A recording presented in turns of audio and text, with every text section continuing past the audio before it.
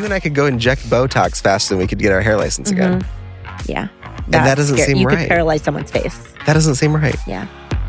Hi, everyone. I'm Sid Charisse. And I'm David Bosher. And you're listening to Destroy the Hairdresser, where we teach you to salon differently. By now, our listeners know that we recommend that salons go cashless. And with Aura Salonware, you can now accept only the payments you want. Aura Salonware is an integrated point of sale that accepts both card present and card not present payments. That means cards can be kept on file and clients can use ExpressPay to get through checkout in seconds. We also coach salons to go gratuity-free, and Aura allows you to hide the gratuity line for those using this method of business. With Aura Salonware, you can future-proof your salon with technology. If you are interested in this type of profit maximization, visit aurasalonware.com/DTH to receive special discounts and promos. Color inventory doesn't have to be so painful. There's finally a solution, and that solution is SalonScale. We have partnered with SalonScale to make this process more streamlined and simple. The SalonScale app will keep track of all of your color used down to the last drop, and it'll give you a suggested color order list whenever you need it. No more under-ordering and no more over-ordering. Visit salonscale.com/DTH and use code DTH10 at checkout for 10% off. I'm really afraid to actually have this conversation, but you and I have had this conversation for a long time. I want to preface that this is just again, we're always thinking 20 years in the future. We're always thinking how to future-proof, and we're always thinking like what works and what doesn't. And one of the things that we feel gets in the way, and again, some people agree with us and some people don't, and our country has been playing around with the idea of removing this, but it's licensure in our industry. And I also want to talk about what it means on a good and bad level to have a license, like in the sense of how we get taken advantage of it for education purposes, but it doesn't really benefit us. And also how it can also do good things because, right, it separates out opportunity from those that can afford things and those that can't. And that's not great either. So I have friends in Israel. I have family in Ireland. Denmark. We have friends in Denmark. I have hairstylists in Denmark. And some of the countries, not all of them, but I know Israel, you don't have to have a license to be a hairdresser. And when I first heard this... A lot of Europe as well. Yeah. Not the Israelis. Well, when I first heard this, Belgium is one of the places as well. When I first heard this, I thought, that's such a bad idea. You should definitely have to have a license. I did too. And you should definitely... I was like, how are they functioning without licensure? Licensure. But it freaked me out because we're trained, like, you have to do this, you have to put hours in, and you have to take the test and whatever. Well, it's our process, right? We pay a lot of money, go to school, and sometimes we come out learning a lot, and sometimes we don't get the education Most we likely paid we for. don't. I mean, that could happen even outside of our field. And then we study things that really aren't relevant to what we're doing on the day-to-day to pass a test that truly is memorization, because honestly, 15 years in my career, I couldn't tell you what I learned in the ladies' book outside of what I still do. My lady. Outside of what I still do, obviously, like, I still remember all the chemicals that I work with as a colorist and things like that. And I've taken extended education, but I didn't need a license to do the education that really created my career. Exactly. To me, a license, and the fact that you have to have a license for different states is also just insane with a world that's becoming so global. And everybody doing pop-ups technically or illegally. Traveling. Yeah, like if I want to go do hair in LA and I live in New York, or if I want to go to Wisconsin, or if I want to go to New Mexico, wherever I want to go, I technically, to work in that state, have to have a license in that state. And people don't. Yeah.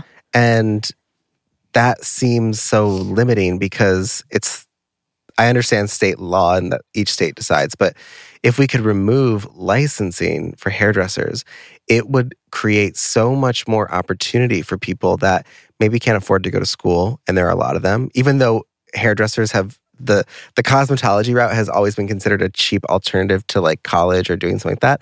It's not that cheap anymore. I do get, even though we have a whole thing about certifications, but like the ones that have to do with things that can protect us, like those kind of things like dealing with chemicals and waste and bacteria and like, things like that. We even have like the blood transfer, education. Like those things I think are additional education purposes. Like, but they don't require 2,000 hours of practice. Where a majority of what you truly learn in your career is when you're working with really good leaders and mentors. My partner works in property management, and he was trying to get his real estate license in New York. I think he did. Sorry, Josh. I don't know if he has it or not. But when I found out that he only had to do like 43 hours of education, and then like a test, I was like, and he has the opportunity to make so much money. In comparison to me, I was like, that is also another level of like the licensing thing is just kind of keeping our industry limited. And if you remove it, there are benefits to removing it. One, I can work anywhere in the United States, which gives me a lot of opportunity as a human in the 21st century who might need to move at some point. An opportunity to start over anywhere. An opportunity to use my trade wherever I go. And I'm not saying that maybe if I go to a different state, I might have to take a test on something, but I shouldn't have to put in hours on roller sets. That happens sometimes, yeah. Okay, so it's insulting. It's very insulting. So the other thing is we pay taxes for we pay for the state board, right? Yeah. We have to pay to keep our license. It's a business. Active, and it's a business. One of my students was like, it's like you're selling. It's like the government's taking your rights to work and then selling them back to you. Yep. And I have to be honest, when you think about this process, a lot of licensing started to make sure that people of color could not go into the business. That's what I was talking about, affordability. Like so many people can't go to hair school because it's just they can't even get loans, or they get a loan and they're in debt. Yeah, and exactly. And this is any education. And any hairdresser out there knows if you get a loan and then we don't grow our book that fast enough to keep up. And the minute you graduate, they are on it. They're like, pay me. Right. And pretty sure I deferred mine for a couple of years before I could ever start paying. Exactly. And I know there are other programs where, like if you do vocational school and things like that, that's great, but still you're paying. But the license is unnecessary. It does not protect you the way that you think it does. And if anything now, well, I mean, if a client hated you enough, they could come after your license and ruin your career. Right. I mean, an ex could do that, pretending to be, you know what I mean? But they can come after you with or without a license. Yeah, exactly. And I think Yelp, people think Google. That the license does something for them. Mm-hmm. It only does something for you because the government has said that you need one. Mm-hmm. But if the government... You can't work without it. It has to be posted. That's the salon gets fined. The only reason you can get sued is because you're required to have it. Exactly. So you're also caught in this catch-22. Versus other countries, so we did a whole episode on apprenticeship programs, and obviously in America, we are like, they're too long. You're setting them up in a way for a country that does not have licensure. Right. So it's like, what are we... Why do I have to go to school to get my license to go then pay someone else to learn extensions? Yeah. Versus going and working in a business. Yeah. And that business deciding to invest in you because you have the drive, desire, and eventually skill level to work. And sometimes that... You mean how trades were started? Yeah. And sometimes that might mean that you are not really truly working behind the chair for 2 years, but that is or whatever both of education. You decide. Yeah, it's up to the business. And there are really natural hairdressers out there. Mm-hmm. There are people doing hair on their children. There are people already. The Black community has been doing their own hair because of the lack of knowledge that is being given to again back their to the white ladies' book counterparts. And so what? Are they not allowed to do hair at home? Are we not allowed to do hair? Yeah. What the heck is going on that you have to now have a license to do the thing that you were already doing naturally within your own home? Yeah, within your community. And within your community.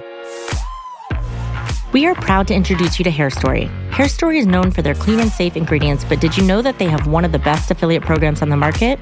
You can earn 25% on all sales when your clients use your custom Hair Story link, plus receive money on your purchases made by hairdressers you refer. For clients, they will receive 15% off their first purchase using your link. Need back bar? No problem. As a Hairstory Pro, you will unlock generous back bar pricing. Ready to try New Wash for free? Visit hairstory.com/DTH to get pro access today. When you boil down licensure as far as you possibly can, it does become racial. That's why I said, like, it's a business too. Like, and that's, I really truly think the hardest part is, and we talk about this all the time, like hairdressers spend so much money on advanced education out of their own pocket. And it's like, I get having advanced education and extending education, but some of this... Well, that actually makes sense. Yes, but the trends are moving so quickly that you have to invest so much to stay on top of it so that you don't get behind. Right. That school didn't provide. And then you're going to a school that costs buku's amounts for a trade. Yeah. You know, and it's like, why aren't we just having... There's going to be... We talked about this. There's going to be this will eventually happen. Well, it's already being talked about being removed, and states. Everybody's freaking out. But I think it's so great because people are like, well, then anyone can do hair. Yeah. Yeah. I mean, they technically can now.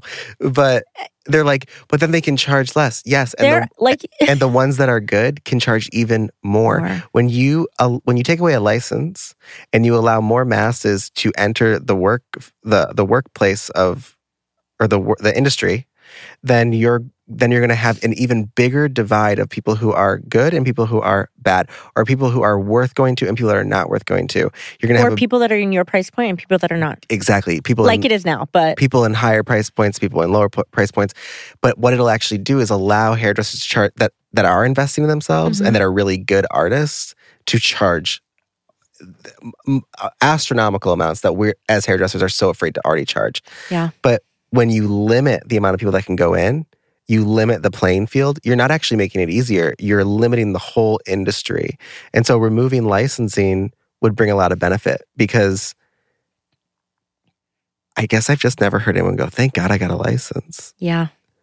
If anything, and again, it's terrifying. Like to think about it, like... Do you know how hard it was when I moved from Michigan? I had a license and I had to move to Florida and I didn't transfer to Florida. So I had to figure out a way to get hours to get my Florida license. Then I moved to New York City, which was less hours, but they wanted proof that I worked. Yeah. It was I worked ridiculous. From Florida to Washington, D.C., so I had a dual license. I had to get an educational license in D.C. Then when I moved to New York City, I had to, because there was no transfer, I had to then get my Florida license transferred to North Carolina, so then I can transfer it to New York because Florida wouldn't transfer to New York. And it was like, what? Just so that I could have the job that I was already doing. Exactly. And again, we're not saying that we shouldn't have to... There are pros and cons. That we shouldn't have to take tests or that we shouldn't have to pass certain things in regards to bacteria, sanitation. Yeah. All of that's different. Yes, we should be tested on those things. But licensing, I see other countries that don't have it and it's such a benefit and it's an amazing thing. But in America, we love red tape and we love the bureaucracy, even though we hate it, right? But we love having it there. And we like having that little piece of paper that says, I am allowed to do this. But that piece of paper really doesn't do much. You're still doing it no matter what. Right. Or you still would be doing it. I used to work all the time without a license in different states. Too. I also, before I even went to hair school, I was cutting all my friends' hair. Yeah, and they were paying me. Exactly. That was my side gig. Exactly. And this is an industry that could solve some poverty issues because it's such a profitable industry. Exactly. And so you add a license, all you've done is add a barrier of people who can't participate in an art form. We say that we are. Can you imagine painters? We're trying to be inclusive. Can you imagine being a professional painter and they're like, well, you don't have a license. Yeah. Look at tattoo artists. Yeah. You don't have to have a license to be a makeup artist. Yeah. But there's so much bacteria. I know. You're literally in someone's face. Yeah. In all their little orifices. I even think there's some medical professions out there that it takes less time. Oh, I think you and I could go inject Botox faster than we could get our hair license again. Yeah. And that doesn't seem right. You could paralyze someone's face. That doesn't seem right. Yeah. I love all of our Botox injectors. But I'd rather them have a license before I do. Same. But I think they do have to have some sort of like nursing qualification. There's got to be something. But I really, this topic is really sensitive to a lot of people, but it's not meant to. It's sensitive to us too, because I don't really know what it would look like, but I know that it's just not working the way it is. Yeah. And I think it could be a great thing if we can make it a great thing. Imagine a world where there was no license for hairdressers and we could build our careers in any country. We could travel anywhere in the world and without fear of, I'm going to get in trouble by the board, by my own board that I pay to give me the license to then micromanage where and when and how I work. Sanitation should come and check if they should come and check if the building is safe. But a board, and I gotta be honest, the boards aren't very good. Mm-mm. If anyone's ever tried to deal with state board, it's very behind. It's not very fast. I think it's one person just trying to manage it all. It's just one person just sitting there like, approved, not approved. I don't know. I don't know what. Boop, yeah. Like with a stamp. But I do think that the pros of removing licensing do outweigh the cons of. Not that it's perfect if we remove it, but I do think there are just more benefits to removing it completely. I remember we were still working for Aveda, I think, when legislation they were attempting to remove licenses. They're still talking about it. It's still a thing. But everybody's throwing a fit. But again, back to what you said. But I remember Aveda. Looking at the bigger picture. Not Aveda themselves, but someone at Aveda came in and they were like, we all need to sign this paper. We all need to sign. That we want to keep it. That we want to keep our license. And I remember thinking, yeah, of course we do. Like, that's so crazy. But now I'm like, well, if you remove licenses, then you remove schools. Yeah. So of course the school wants... Which is schools are a business. Exactly. But the thing is, the schools could charge, because they could charge more. Exactly. You could have schools that charge less. You could have schools that charge more. You could have no schools at all. Salons could then become more profitable because they could actually create a true brand of a hair technique that is ventured out. Which salons are already doing that. I mean, so many salons... To get your license, you have to go to Aveda, Paul Mitchell, vocational school. What else?